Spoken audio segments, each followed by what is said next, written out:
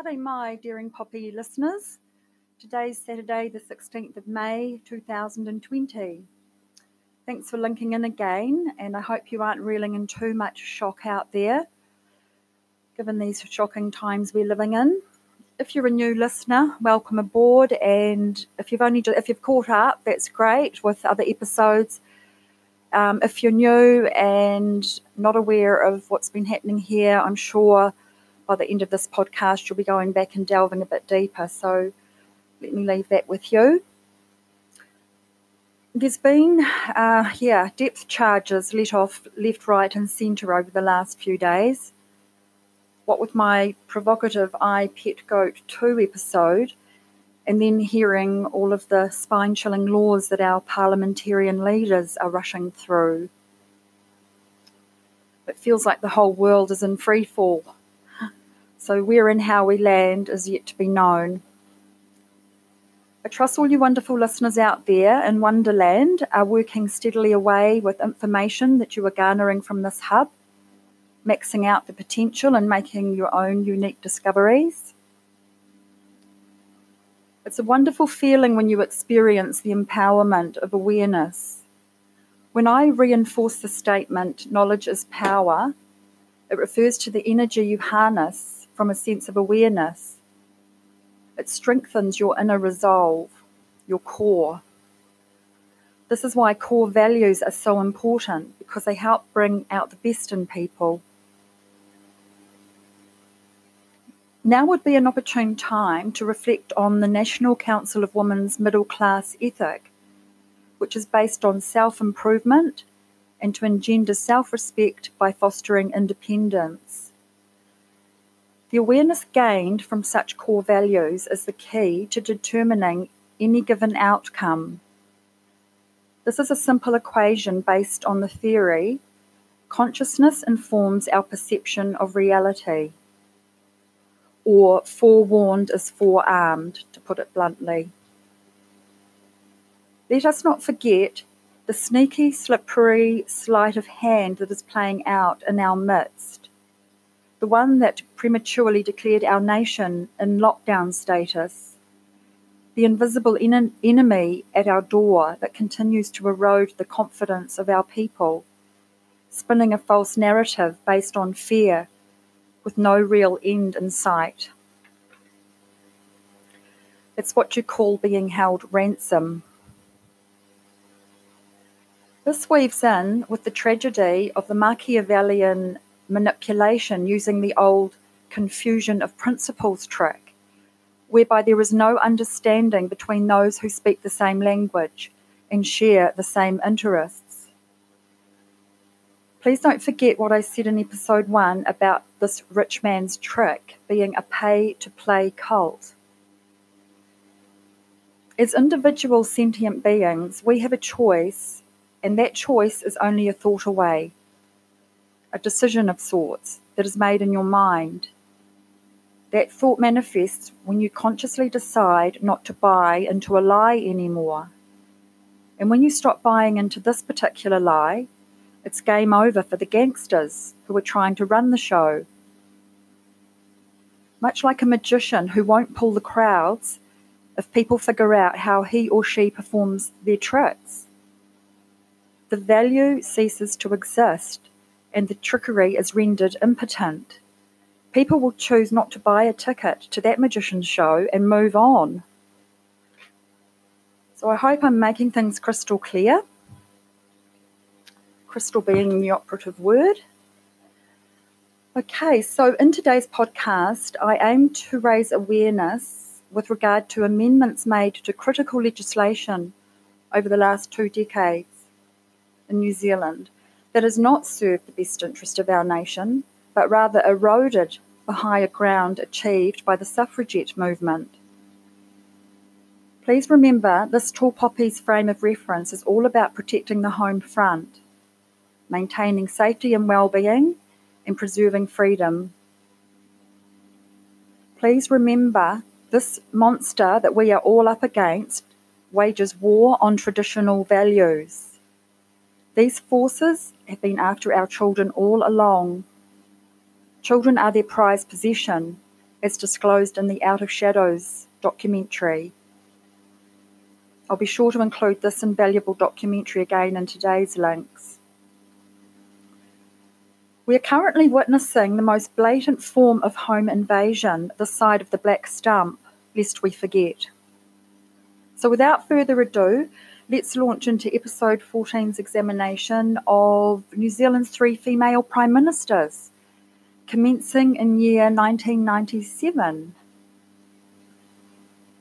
It is important to note that Jenny Shipley was not the duly elected Prime Minister of New Zealand.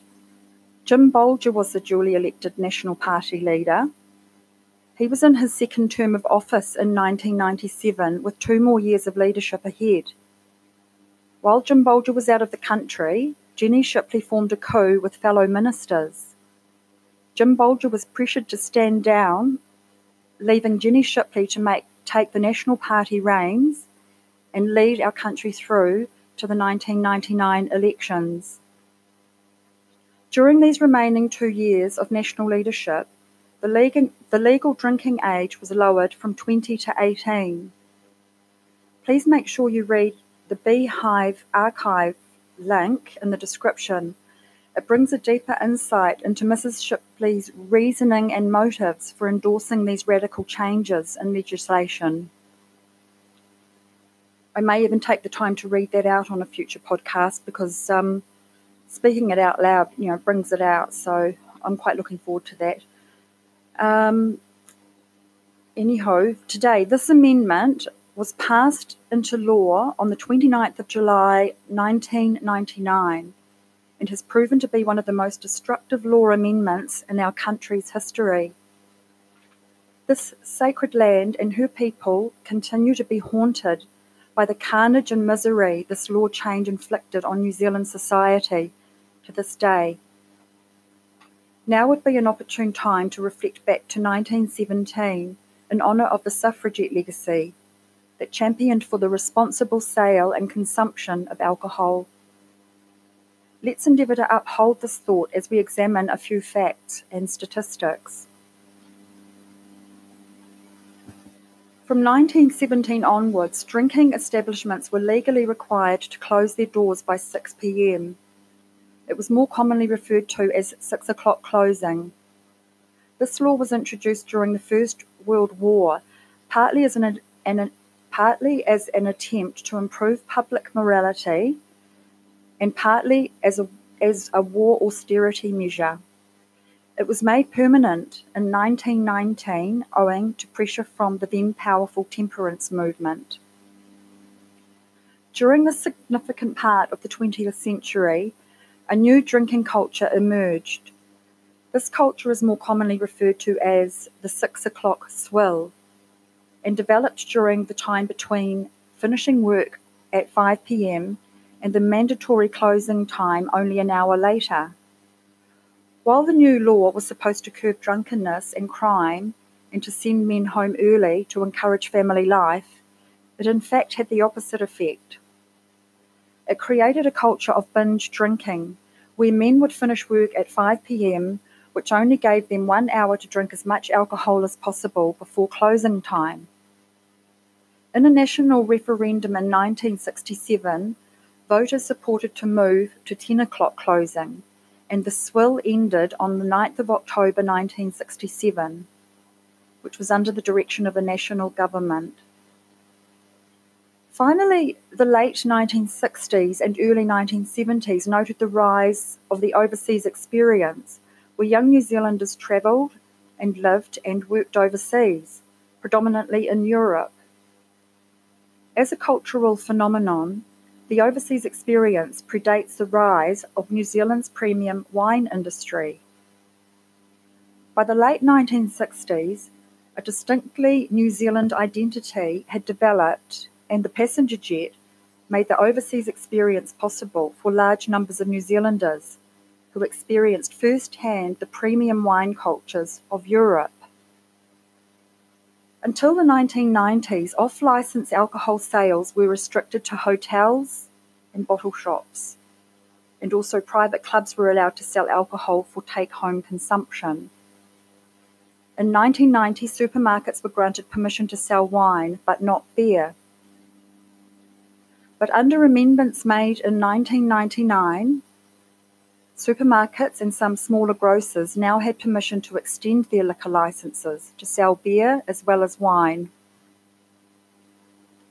By 1999, legislation also legalised the sale of alcohol on Sundays for the first time in nearly 120 years.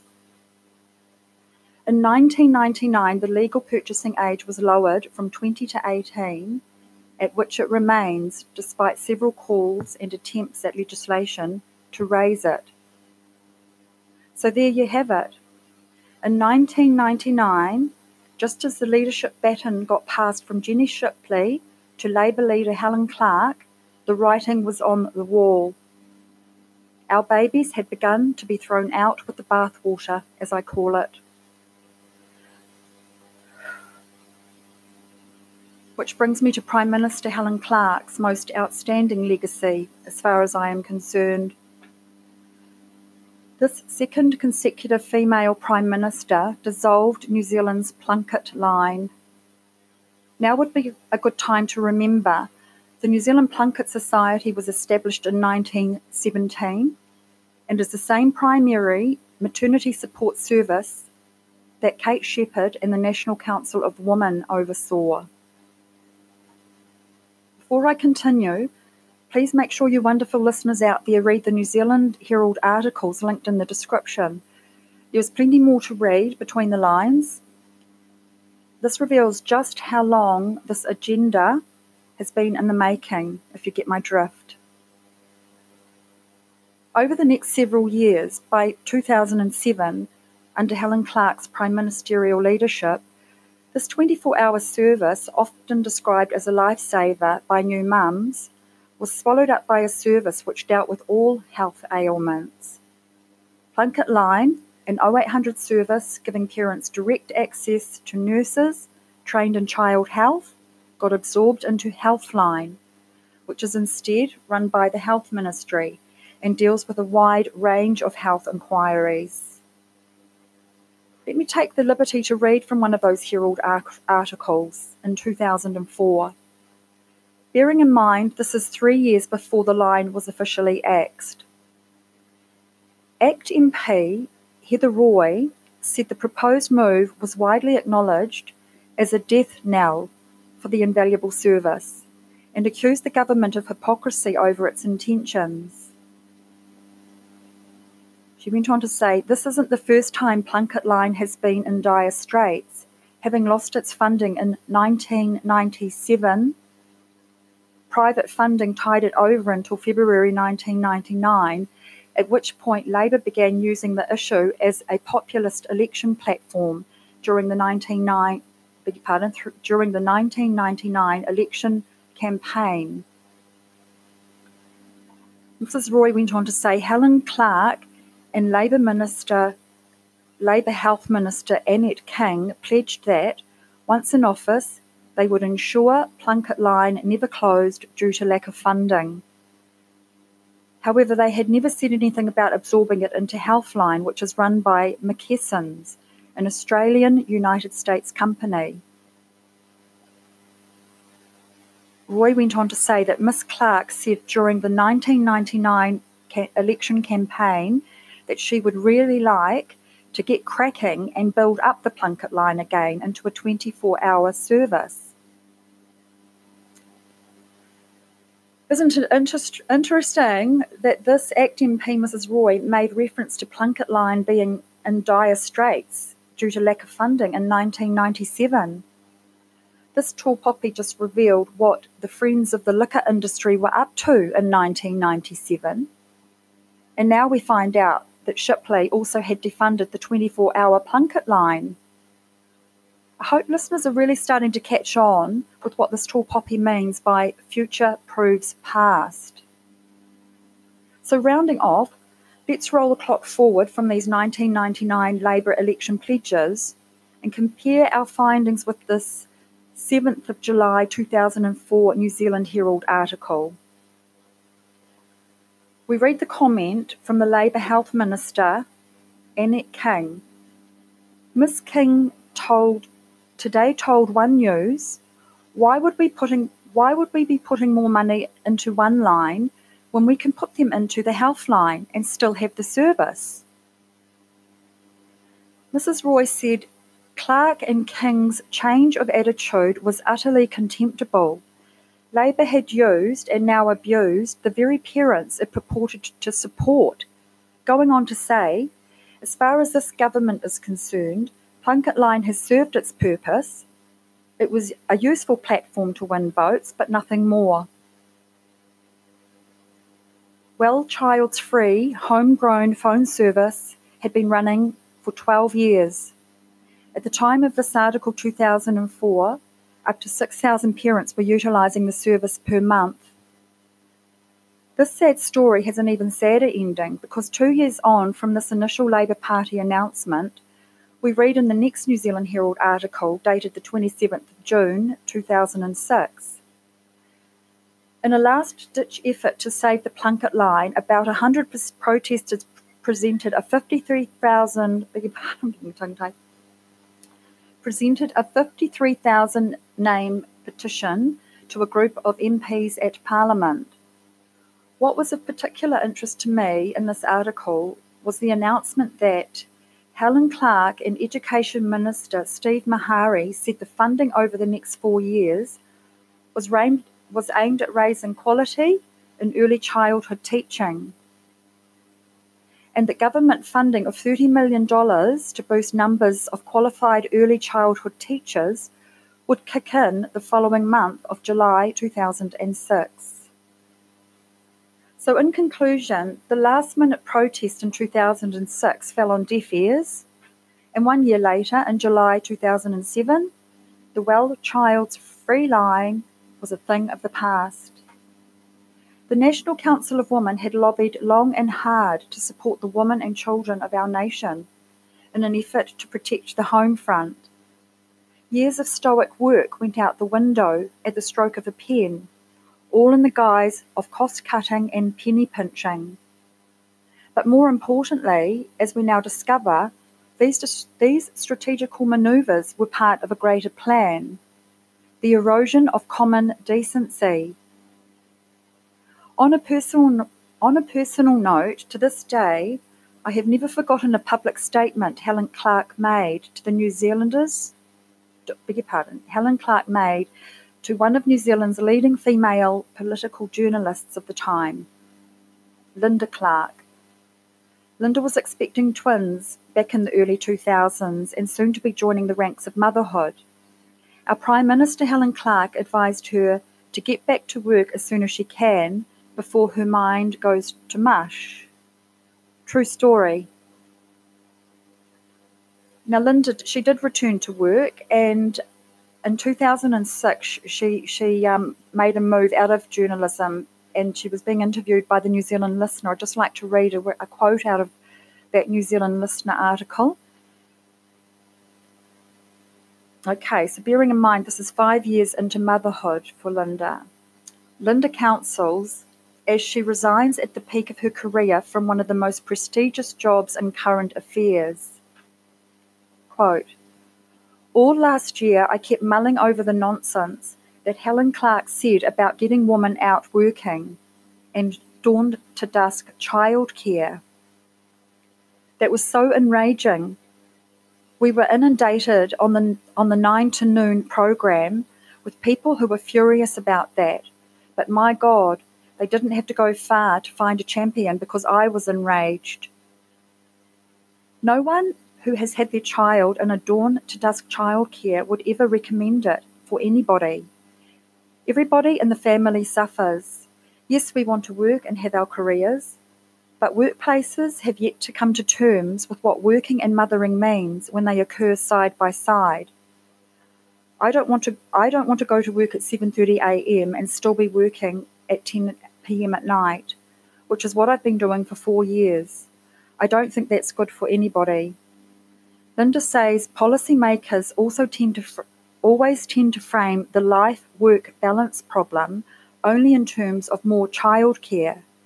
as though that is the solution to the problem, when the real answer will only come from redefining work so that women can feel they are achieving and be perceived as achievers without having their kids parked eternally elsewhere.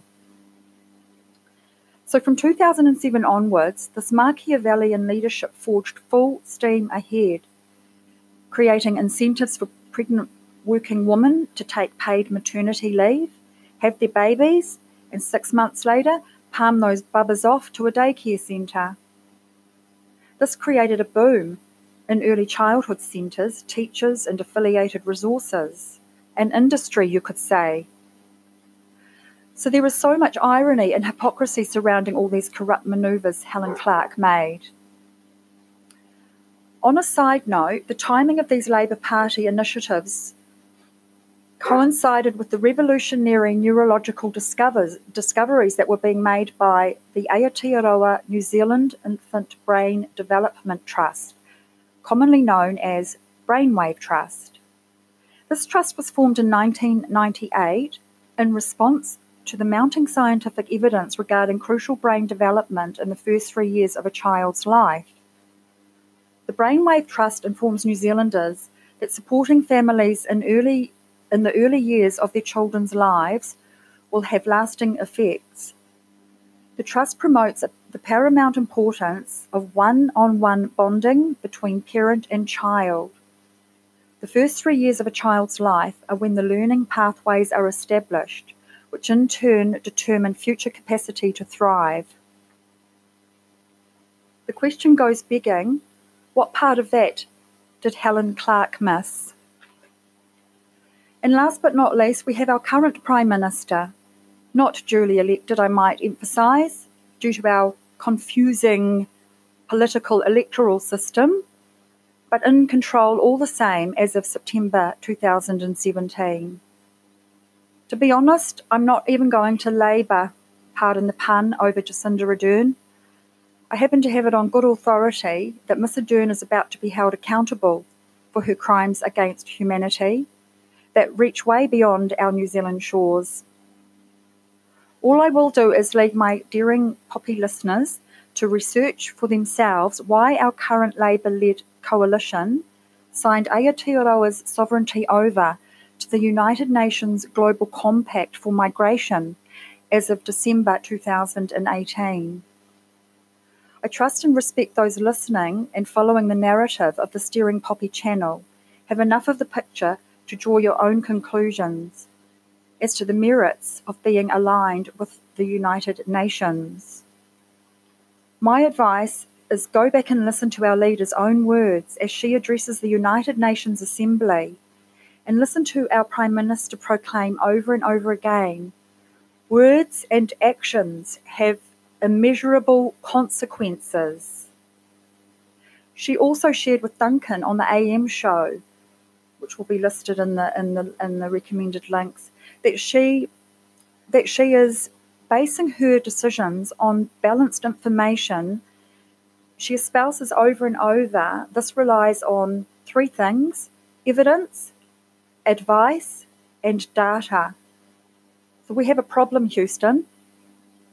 I'm sorry to say, folks, but I think someone's speaking with a forked tongue, because she is failing to provide up-to-date data in accordance with breakthrough coronavirus therapy using hydroxychloroquine, let alone other greater things. I mean, light, vitamin D, being out in the sun.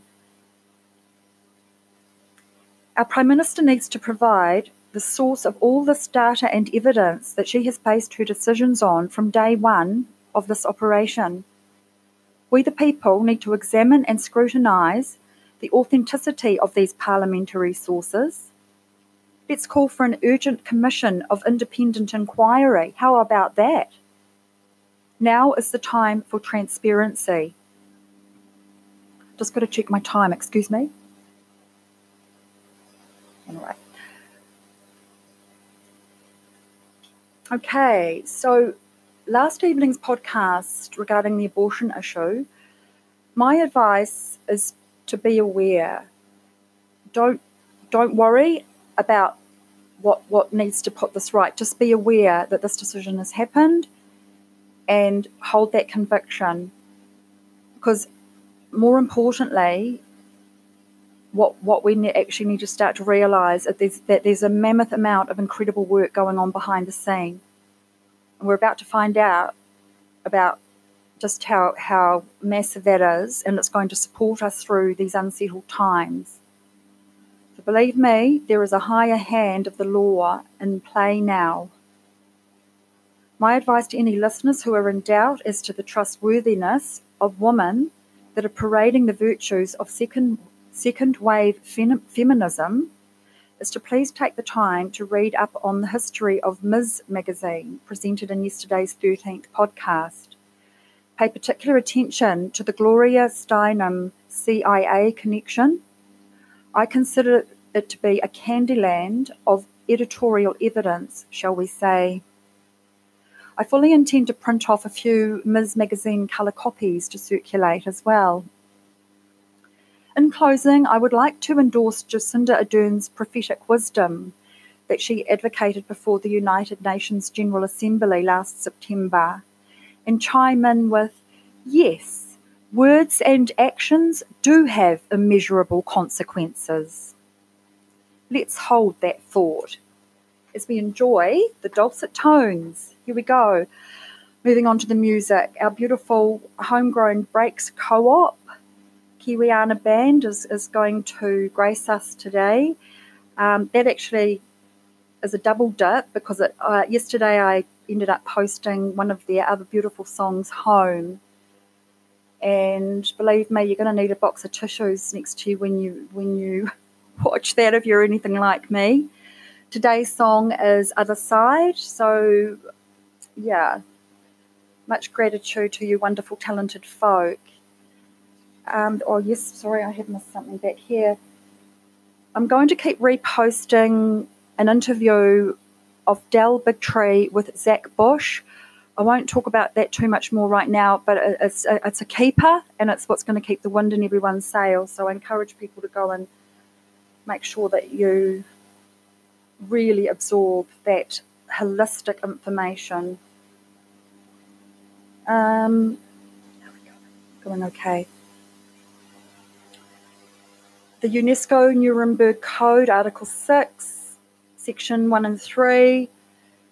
Keep talking about it, folks, and know that we are going to use our rights. It's going to buy us time, if nothing else, for the moment, and keep encouraging people to identify the adversaries in our midst.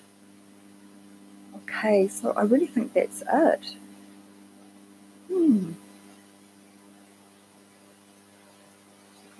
Okay. All right, well, this is a Tall Poppy signing off for now with lashings of love, light and laughter to all.